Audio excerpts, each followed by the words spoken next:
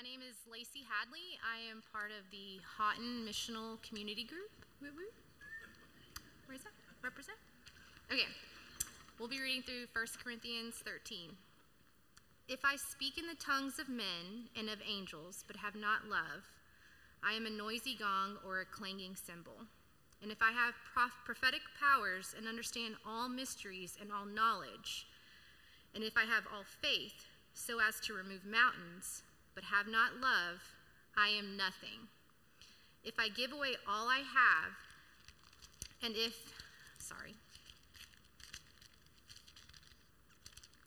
I have delivered up my body to be burned and have not love, I gain nothing. Love is patient and kind. Love does not envy or boast. It is not arrogant or rude. It does not insist on its own way. It is not irritable or resentful. It does not rejoice at wrongdoing, but rejoices with the truth. Love bears all things, believes all things, hopes all things, endures all things. Love never ends. As for prophecies, they will pass. As for tongues, they will cease. As for knowledge, it will pass away. For we know in part, and we prophesy in part. But when the perfect comes, the partial will pass away. When I was a child, I spoke like a child. I thought like a child. I reasoned like a child. When I became a man, I gave up childish ways.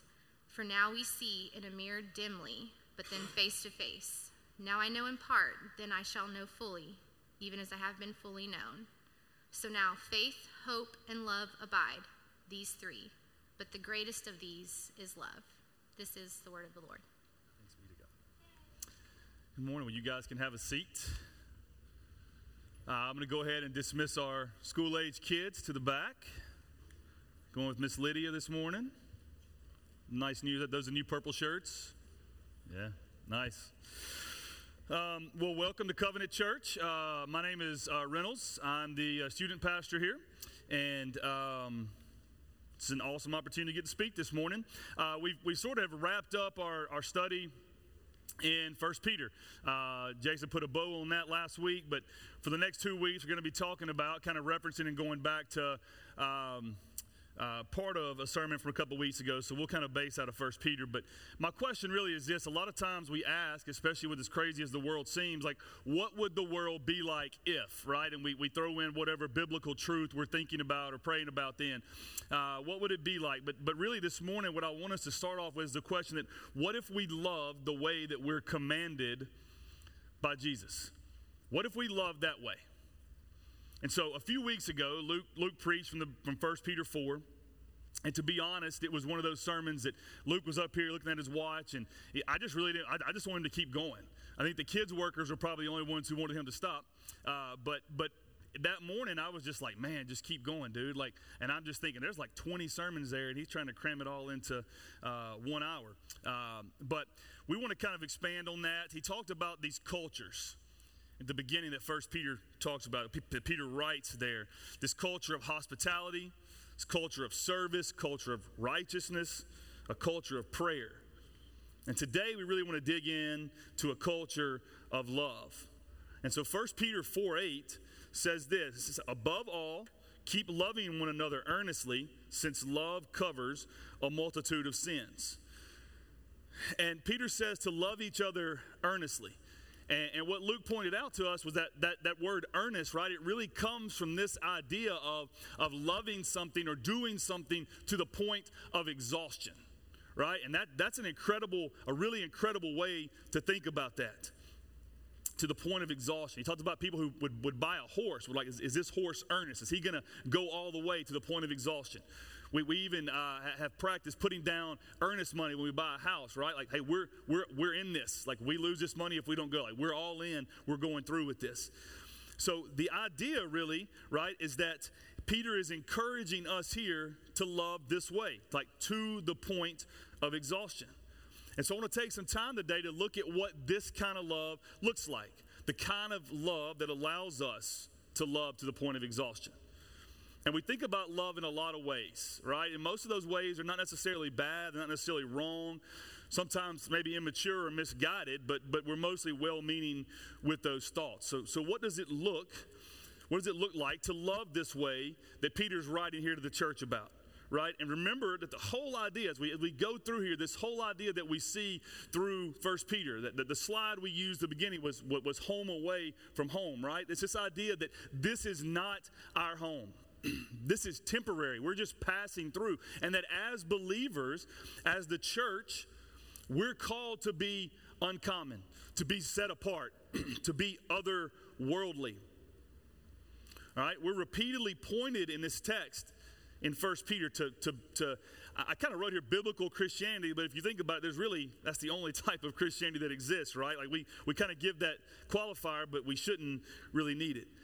But this idea of biblical Christianity, right, points us to our lives being different than the rest of the world, to us looking like aliens in a foreign land. So what is this radical love, this love that sets us apart? What does it look like? Luke used a word that day to talk about love sometimes, and he used the word flimsy. He said, too often our love has become flimsy. And sadly, even in the church, that could describe our love for one another sometimes. It just doesn't, the way we love doesn't really measure up or stand up to the way that we're called to love biblically. I want you to hear this morning that the church, the people of God, should be known by their love. And that's a definitive statement. I wish I could take credit for it. But in John 13:35, Jesus says this. He says that by this, all people will know that you are my disciples, if you have love for one another. Now, you might look around and you might say, look, Reynolds, just look. Look at this incredible community of believers that we're a part of. What a great church community we have. And my response to you would be to wholeheartedly agree with you. Right? Just as an aside right here, I want to say this. If you're new here, it's your first time visiting, maybe someone invited you, maybe someone tricked you into coming, whatever it is, we are thankful and grateful that you're here. And it is our hope and our prayer that you felt loved and welcome when you walk in this door. And if you've been here for a while and you're continuing to come back, I know it's because you feel that love from our people. But I would go back to this. If you told me that, I would say, yeah, you're right. We do have an incredible church community. But the truth is that lots of places have great community. They have great fellowship. You can go to a country club or a motorcycle gang or whatever, right? And there's fellowship, there's community there, right? But the question really is, right there, is are we known by our love to all people? Not just to those who act like them, who think like them, who look like them, maybe live in the same subdivision as them, maybe go to the same church as them. Does our love set us apart? Sharice went the other day to the Love Well at the Hub. We do a 7-on-7 tournament every summer, and we've been able to donate the last 2 years, all or part of our money that we made there to Rise Up and Roast. I think it's a really cool deal. We've been able to do that. She went, and this was the week right after they came and set up out here, and we got to hear from Cassie and their group. So anyway, the lady was talking to her, and Sharice was like, yeah, we saw you guys at church Sunday. And she said, oh, you go to Covenant Church. And then she began to talk about Lindsay and Jamie and our church, who shows up faithfully to serve every Sunday night. And it was this beautiful picture. Sharice said when she walked out of there was this clear idea that our people love differently. And they see that we are set apart by the way that we love on people that don't necessarily go to our church or don't look like us or act like us or think like us. It's a love that stands out. It's a love that's different. Right? Jesus said that whatever you've done for the least, you've done for him. In Luke 14:12-14, that's what Jesus said. He said, also to the man who had invited him, when you give a dinner or a banquet, do not invite your friends or your brothers or your relatives or rich neighbors, lest they also invite you in return and you be repaid. But when you give a feast, invite the poor, the crippled, the lame, the blind, and you will be blessed because they cannot repay you. So one of the marks of true love is loving those who can't repay you. It's loving those who could never repay you. Right? We have lots of people that we feel like we have to love, or that they have to love us, right? Maybe this we feel obligated to love them. Sometimes maybe your kids have messed up and you said, look, I love you no matter what. And they kind of like, well, yeah, you have to love me. Or maybe it's a spouse, maybe it's a parent, maybe it's your best friend for your entire life. And you just kind of feel like they have to love you. See, when I love Sharice, and I know none of y'all will believe this next statement, but she can be exhausting. Yeah, I got to go home now. Not as exhausting as me, but exhausting nonetheless. But church, even when I have to love her to the point of exhaustion, it's so easy to do. She's supposed to love me, and I'm supposed to love her. There's this sort of mutually beneficial relationship that we exist in. And so there's always a payoff for loving her. She's probably wondering what the payoff is for loving me in return. I don't know. But look at this. What greater debt could we owe someone than our life? And so keeping that in mind, what does that love look like? Love looks like loving to the point of exhaustion even when there's no reward. Even when there's no way for that person to ever pay you back. And simply put, this is what Jesus did for us on the cross. Church, he paid a debt that we could never afford. It's a debt that we'll never, no matter what we do or how we believe or how we love, we'll never be able to repay. And let me just tell you this. I'll be the first one to say this about myself, but I'll say it confidently about everyone in here. I promise you that at times, loving each and every one of us could be described as frustrating, as exhausting, because we're difficult, sinful people. Yet, our Heavenly Father loves us anyway, with a supernatural, radical, uncommon love. And so Jesus says that our love for one another marks us as Christians. But far too often, the world can't tell the difference in Christians and non-believers because we treat people the same way as the rest of the world. There's this absence of genuine love that unfortunately too often permeates the church. Church, if we, the believers, if those of us who have been brought from death to life, for no other reason than the fact that we serve a holy God who loves us no matter what we do. If we can't love one another in such a radical way, after that love's been shown to us, if we can't love each other in a radical way that sets us apart from the rest of the world, how can we expect the lost world to see Jesus in us? The second greatest commandment, according to Jesus, is to love others. And if our love for others is absent, or if it's just as fickle or conditional as the rest of the way that the rest of the world loves, then we're no better than them. It's easy. It's too easy for us to point our little condescending fingers at others and to call them out for not loving well. All the while, what we've done is convinced ourselves that the people that we don't love well are just too difficult to love. They're just too hard to love. They're just too far gone. They don't deserve it. We convince ourselves that we do. And we don't love earnestly. Guys, I love people. I do. I enjoy being around them. It's fun for me. But there are times when I'm just done. I'm peopled out.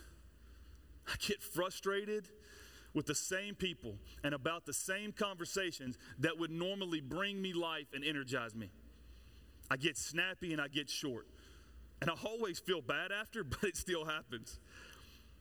We're all going to come across people who are difficult. We're going to come across times in our lives when we just feel like it's hard to love people. Some of us reach that point far quicker than others. People can just be exhausting.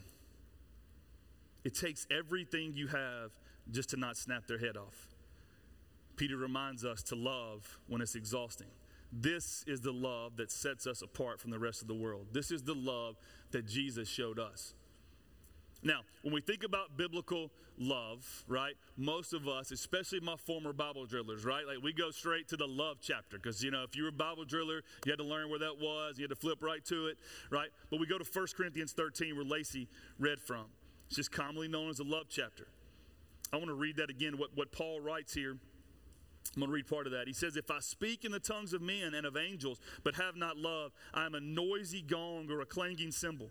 And if I have prophetic powers and understand all mysteries and all knowledge, and if I have all faith so as to remove mountains, but I have not love, I am nothing.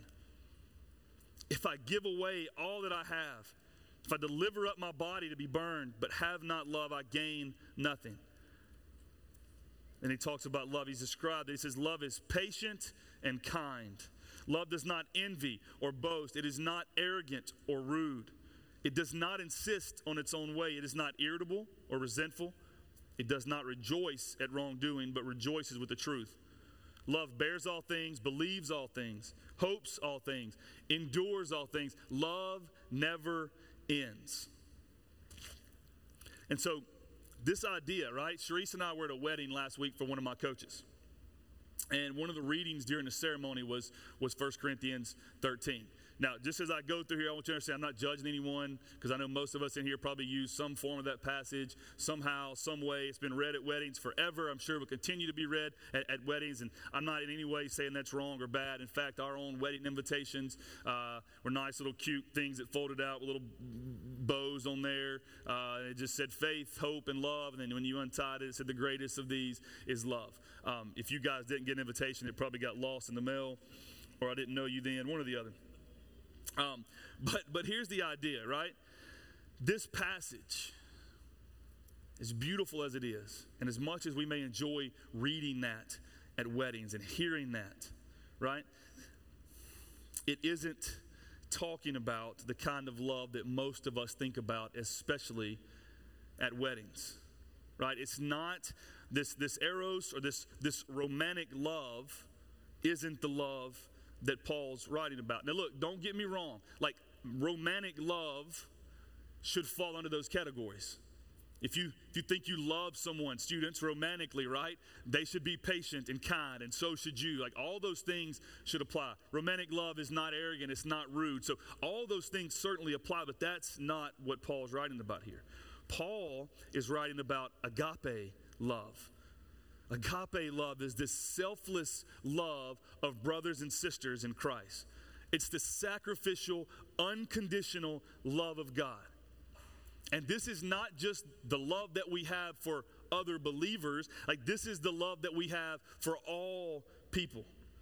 See, he wasn't writing this particular passage to prepare people for marriage or to give words to some romantic feeling or idea.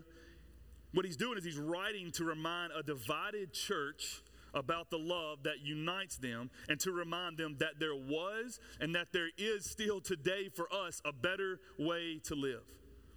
One author put it this way: the love chapter is not for lovers primarily, but for all the loveless people in the church who think that their way of talking about God or worshiping God or serving God or giving to God is better than everyone else's.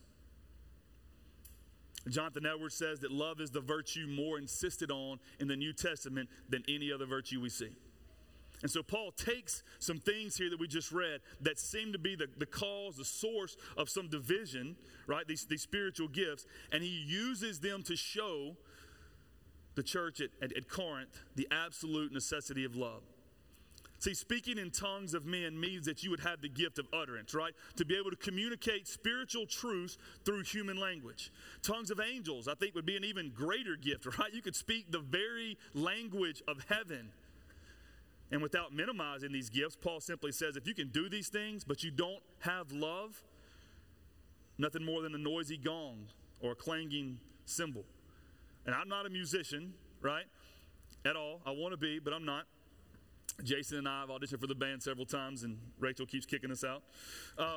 But if you took a gong, remember the Gong Show? Like, that's even probably before me, but like I've seen reruns. Like, they used that gong, this loud, terrible, awful noise, did nothing but tell you, hey, you stink, get off the stage.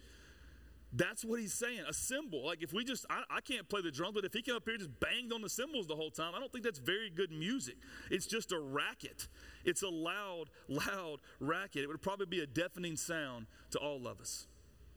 Church, others, the lost world, can't hear the gospel from a loveless Christian. See, prophetic powers means you can tell the future or possibly have supernatural insight to interpret what's happening in the world from God's point of view. But it's no good without love. And what he says next blew me away. If you have the ability to understand all mysteries, if you have all knowledge, like think about that. There's nothing you couldn't figure out. There's nothing that's beyond your understanding. There's no knowledge that you lack. But you don't love, you have nothing. And you are nothing. It's very clear there. If you have faith, that will move a mountain. You can literally tell a mountain to move from one place to the other. And it moves. But you don't have love. You're nothing.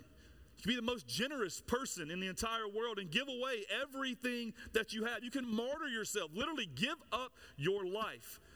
But if you don't have love, Paul says you've gained nothing. So what's he saying here? I think clearly Paul is agreeing with Jesus that the most important commands are to love in a supernatural, otherworldly, radical, uncommon way. This is the foundation for everything else that we do in the Christian life. If our gifts and our acts of service don't flow from love, they are nothing. They're meaningless. They have no value, no worth. It's only when we live in and when we live from a culture of agape love that we can love like Christ. If we have deep insight to who God is, we have tons of theological seminary training, a bunch of degrees, they're nothing without love. You just know a bunch of stuff about God, but you're not loving like God. And we could go on forever with this passage. We spent about the entire year last year, once or twice a month on Wednesday nights, teaching from this for our students. So students, if you've heard some of this, good. I'm glad you were listening. It rings a bell. But I want to talk about two things really here. I want to focus on two things today that love does not do.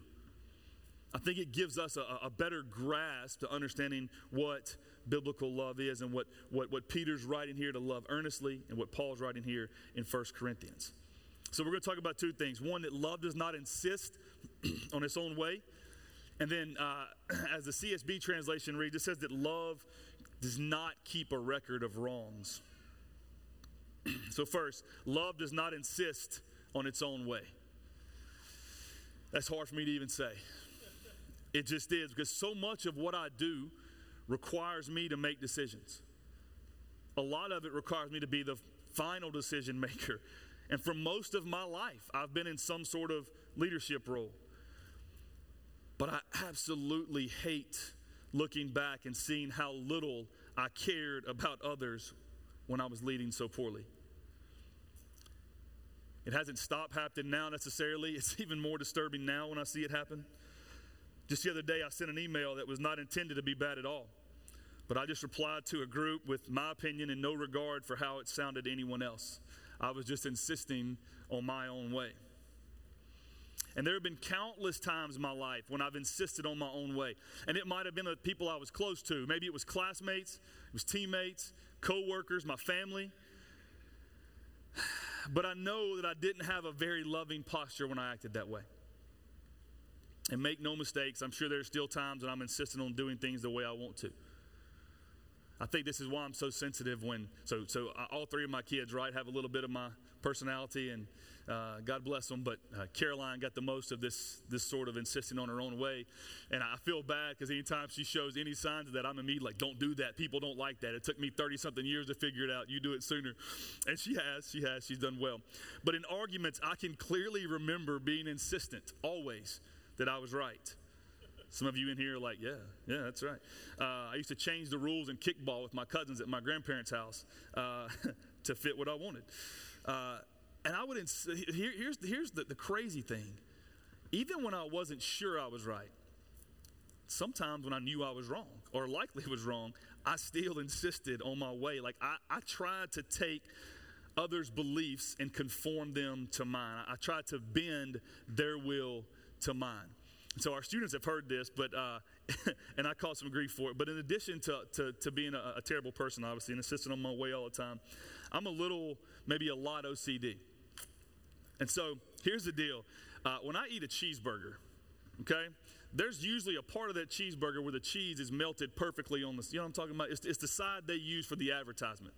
I will take a cheeseburger and I will hold that joker by the cheese that's melted perfectly and eat around it so that my last bite is the best bite. Yep. If I eat a roll of sweet tarts, I will take the red and the yellow and pull them out and put them back in there and eat the other crappy ones because I like the red and the yellow best, so I want those to be saved for last. But one of the stranger things I do is I pick out the best cookie. You guys remember this, students, right? Just hold me for a second. I know it sounds crazy. When we first got married, and we still do now, son, we would take buy these pre-made rolls of cookie dough. And we would make cookies a lot, right? It was just the two of us, and Sharice would put them in the oven, or I would, or whatever. We'd get a plate of cookies come out, and she would, bring them out there, have some milk. And I would take a cookie, and I would place it on my plate. Not weird. Then I would get a second cookie, and I would place it on my plate. And then I would start eating the cookies from the plate. And one day, Sharice finally said, like, what are you doing? Like, I don't understand, right?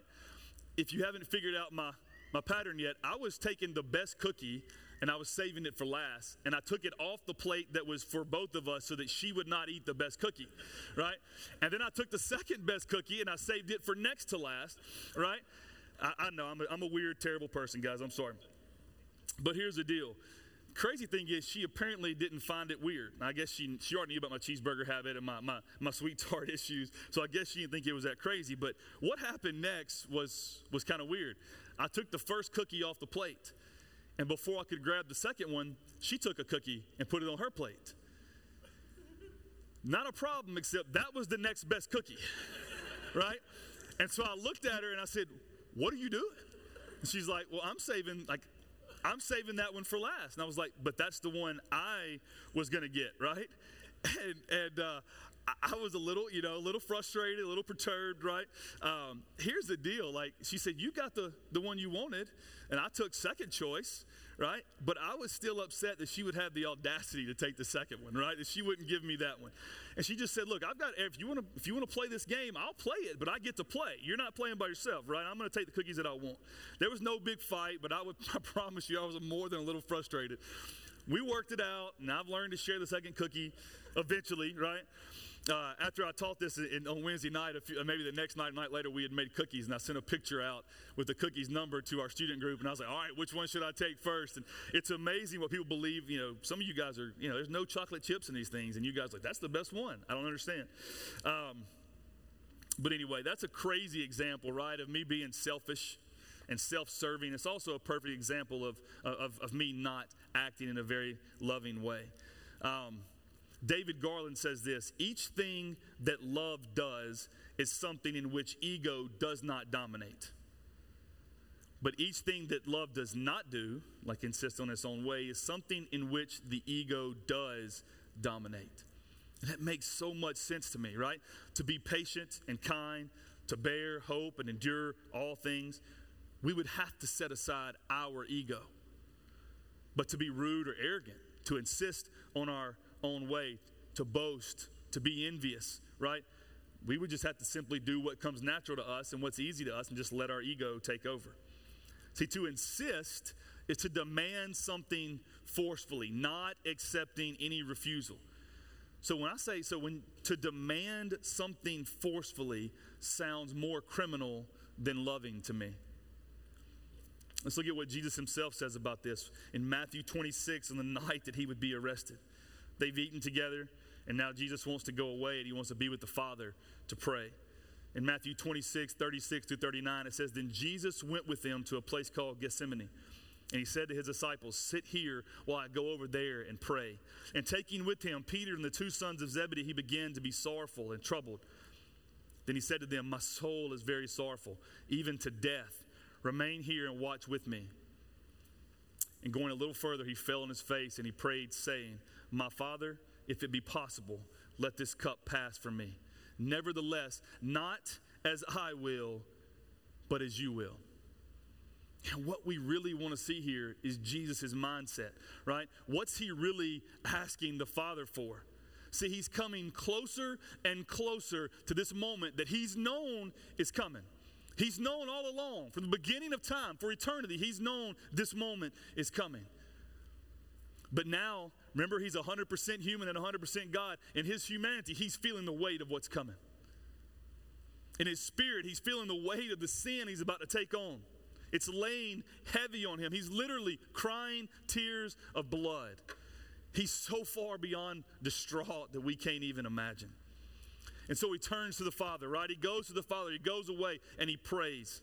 And he says, Father, if there is any other way, let's do it that way. He says, Father, I know this has been the plan all along. I know what we talked about, but this just seems so terrible right now. So if there's another way, let's do that. Yet having said that, he follows it up. And he says, I don't want to do what I want, though. I want to do what you want. I want whatever is your will. He's essentially saying, just have your own way, Lord. There's an old hymn we sang when I was little. I want you to listen to the words of the lyrics. It says, have thine own way, Lord, have thine own way. Thou art the potter, I am the clay. Mold me, I'm trying hard not to break out in song here. Mold me and make me after thy will while I am waiting, yielded and still. Have thine own way, Lord, have thine own way. Search me and try me, Master, today. Whiter than snow, Lord, wash me just now. And in thy presence humbly I bow. Have thine own way, Lord, have thine own way. Hold over my being, absolute sway, filled with thy spirit, till all I can see Christ only always living in me.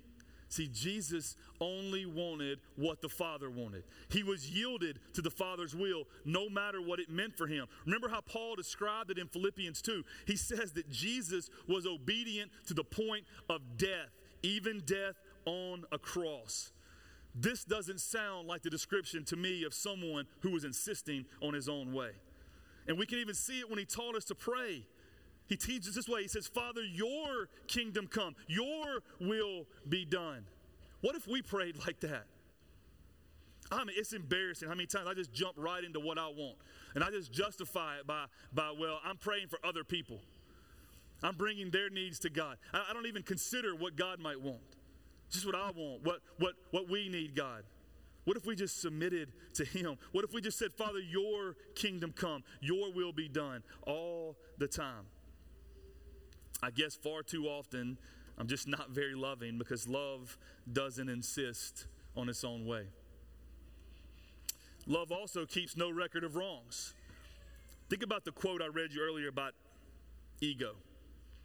See, keeping a record of wrongs, holding a grudge is something directly tied to our ego. See, we have to be just arrogant enough to act like we haven't wronged anyone. We haven't committed any sort of injustices.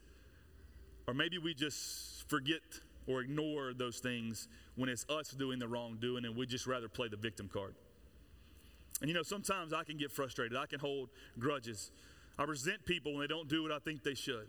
When someone's wronged me, or especially if they've wronged my family or my friends, I can hold on to this resentment and it never turns out well for me. We're human and it's hard to let things go sometimes, even when we know that that's what we're supposed to do, when it's what Jesus has called us to do. Too many times we tell people, I'll forgive you, but I won't forget. Yet we're commanded, right? We're commanded to not hold on to those wrongdoings. A few years back, been about 5 or 6 years ago, I had someone who caused me and my family probably more hurt than we've ever experienced. It's a tough time, and I think even in some ways now, some of our families still hurting and still working through that. I wanted to hold on to it. I wanted to talk about this guy who had hurt us, and I did. Now, it doesn't really matter that it wasn't in public. It was to our closest friends who had experienced some of that hurt too. It still wasn't right, but I really wanted to just make a big deal about it publicly. I didn't. I allowed the hurt that had been perpetrated against me, right, to affect my reaction to that hurt. I allowed it to kind of set in motion some of my subsequent actions. I felt like I was just spinning in a lot of ways. Now, this happened to be about the time we were coming to Covenant Church, and it was during the fall, so I was practicing football, and I was meeting with Luke every week, one day after practice, and probably I was talking through this, and, you know, Luke's an incredible listener, and he was just being he was being very patient and very kind, all the things that love should be, and he was listening. And about our third or fourth meeting in there, he said something to me that really changed how I handled the hurt. And look, it's not groundbreaking, but it wasn't just life-changing for me. I want you to hear when I say this. It was life-giving for me. And it was one of the most loving things that everyone's ever said to me. Luke looked at me and he said, hey, that's great. He said, look, you realize that one day you're going to have to forgive him, right? And it seems so simple, yet it was so immediately impactful to me. It was this loving reminder that we're commanded to forgive. See, for the Christian, forgiveness is not optional. There are no exceptions. And as we talk more, I'll begin to kind of allude to this idea, well, yeah, I've got to forgive a lot, right? We see in Matthew 18, Peter says, Lord, how often my brother sinned against me? And I should forgive him what, like 7 times? And Jesus is like, no, 77 times. Right, now I've been at church long enough to know that Jesus is not telling us to just get one of those little clicker counter things and like when we hit 77, boom, now I can hold a grudge, right? That's not how that works. It's Jesus' way of reminding us that we're called to forgive, period. As I talk through this, Luke and I were having a conversation. I just remember realizing I really didn't fully grasp what that passage was saying. I was thinking, kind of in some ways, I was kind of like, well, he's got 76 more times, and then I'm done, right? And I was also thinking, well, probably not going to sin against me 76 more times. And then Luke, once again, just so lovingly pointed out that on my own, right, I would have a hard time forgiving and forgetting, just letting go of this. On my own, I promise you, on my own, I'm keeping a record. I got the receipts, right? So he said that if I were going to, if for this healing, if I needed that healing, this ability to forgive and to erase this record, this wrong that had been done to me and my family, I would need God to supernaturally do it. And let me just, in case I forget to say this later, I want to tell you, that may be something that God convicts you of today. It doesn't mean that God's going to supernaturally heal that today. It's going to be something that you have to keep bringing back to him. He pointed out the command to forgive over and over again, just like Jesus does with us, meant that I would have to forgive this man countless times over for the same sin. He said, every time you see him, every time you think about him or what was done to you, just remind yourself that you're commanded to forgive and you've chosen to be obedient. It's a game changer. It's life-altering, life-giving. It's a reminder of the heart of Jesus from the heart of a friend. And listen to me, for 3 or 4 years, a long time, every time I thought about this man, every time I saw him, I had to remind myself that I'd chosen to forgive him. And that's not what my flesh wanted, but because of the work of the Holy Spirit in me, I desperately, not only did I want to be obedient, I had to get rid of this heaviness that was holding me down. It was holding me back. It was affecting me. And honestly, just selfishly, I wanted some relief from that. I needed God to step in and take over for my inability to let it go. Every time I drove by his office, sometimes intentionally, I prayed for him. And I would love to tell you that you can't be mad at somebody while you're praying for them, but I can tell you from personal experience, that would be a lie.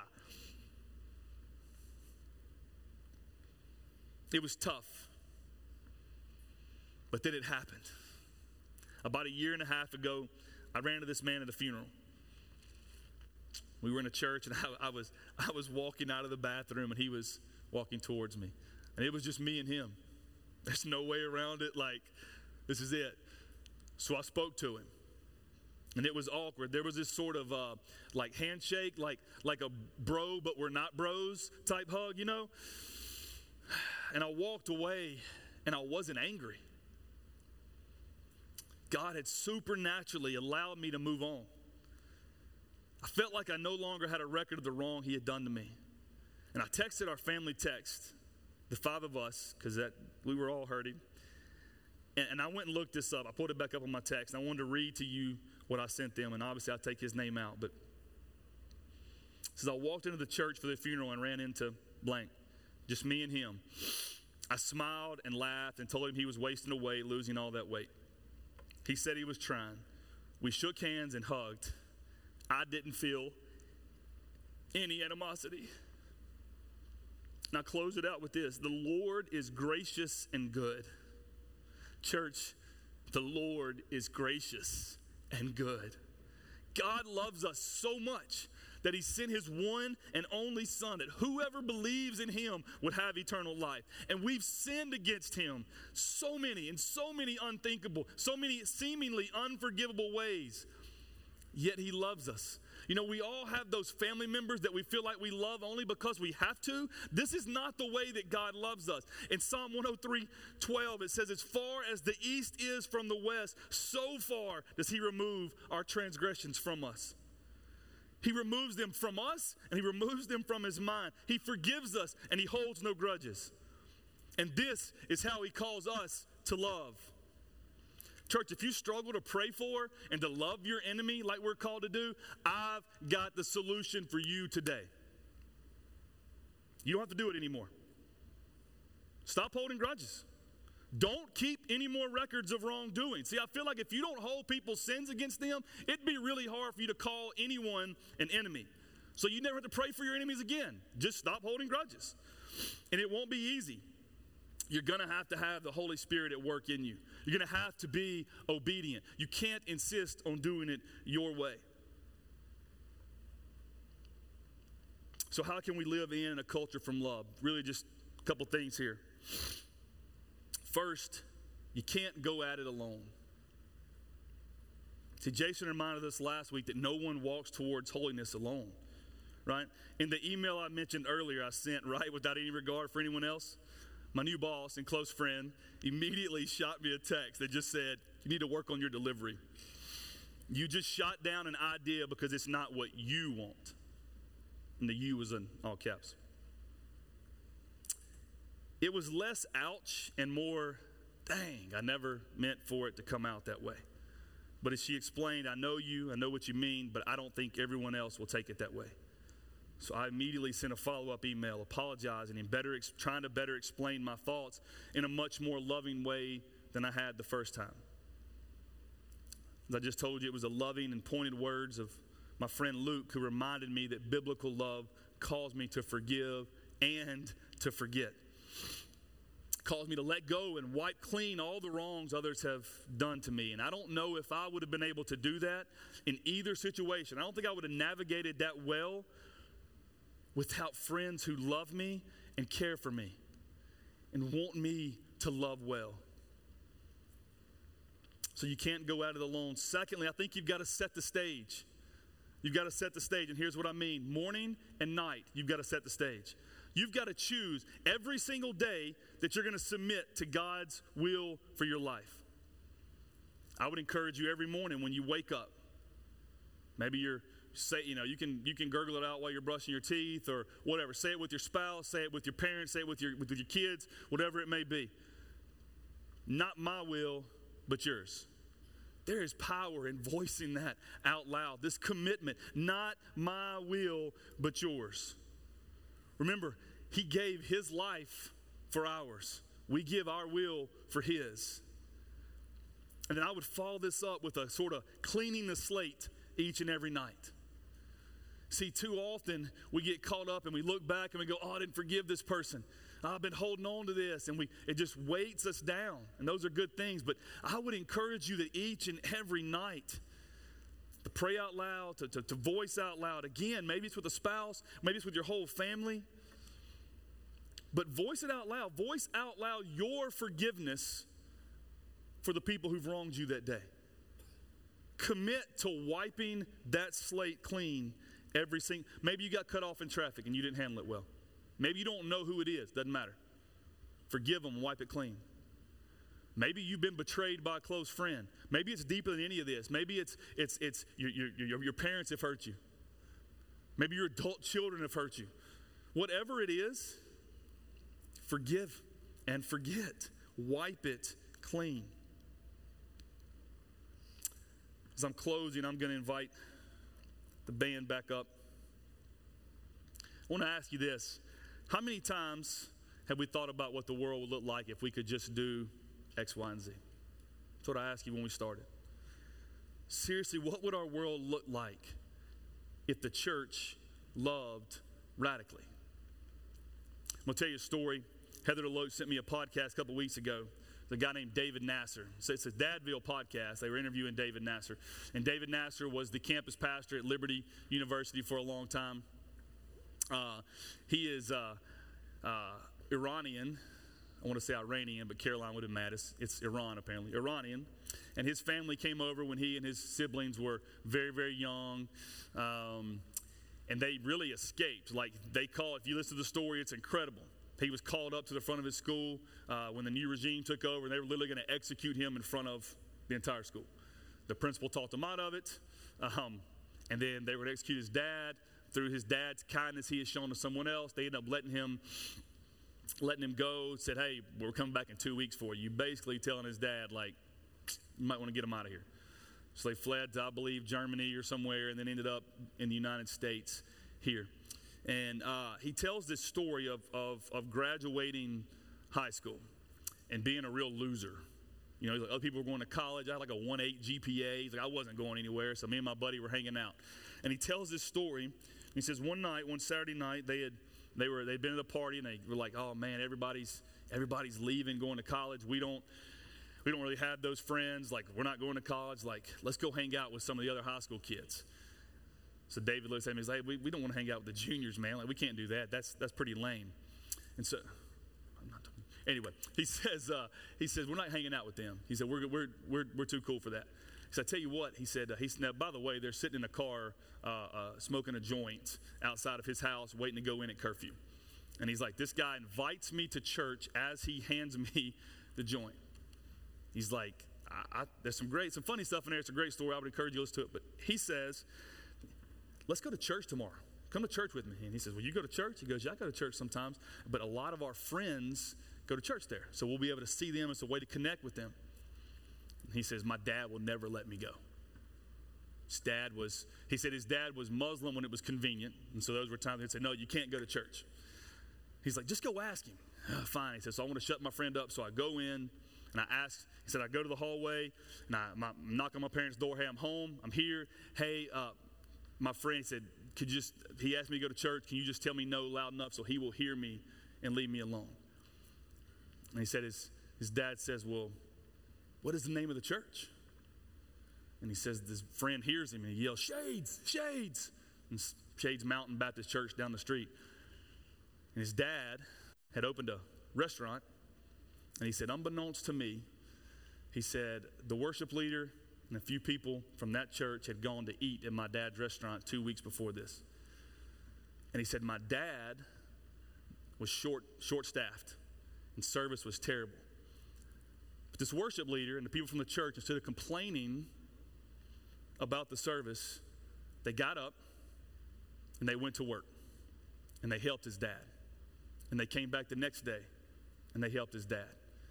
And the next day. And then he said they did a crazy thing. They invited my dad to choir practice. He said my dad went, and when he got there, he saw a sign-up sheet. And they had all signed up to take shifts to help his dad at the restaurant. He said, so his dad looked at him. He said, I know those people. You can go to church there. Now, this man's a campus pastor at Liberty. You can see where the story leads him 8, 9, 10 weeks later, where he comes to faith. His mom comes to faith. His sister comes to faith. But he said that worship leader led with a dish towel. He said, the reason I can tell you this story today is because the church showed up and was the church. So church, my encouragement for us today is to love in a radical, selfless, otherworldly way. Don't insist on your own way. Let go of those wrongs that have been done to you. Let me pray for us. Father, I thank you that although I've sinned against you over and over again. Terrible, unthinkable ways.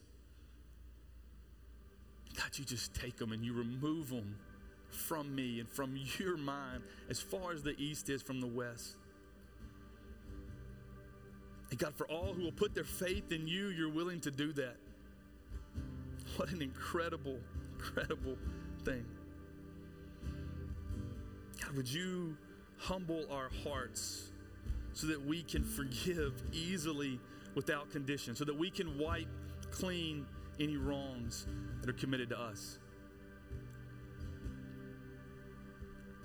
Father, thank you for sending your Son to show us exactly what this radical love looks like, what this selfless, unconditional, agape love looks like. Father, would we show up as the church? Not as a denomination, not as a religion, but as sons and daughters of the one true King. Would we love and lead the way that you've asked us to?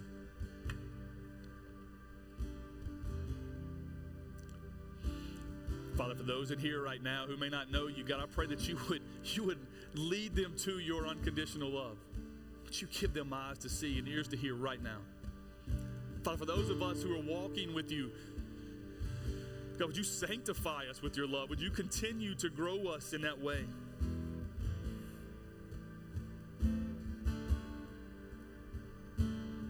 Father, we're thankful for you, for the way you've shown us love and you continue to show us love. In your name we pray. Amen. Church, in a second, Rachel's going to play.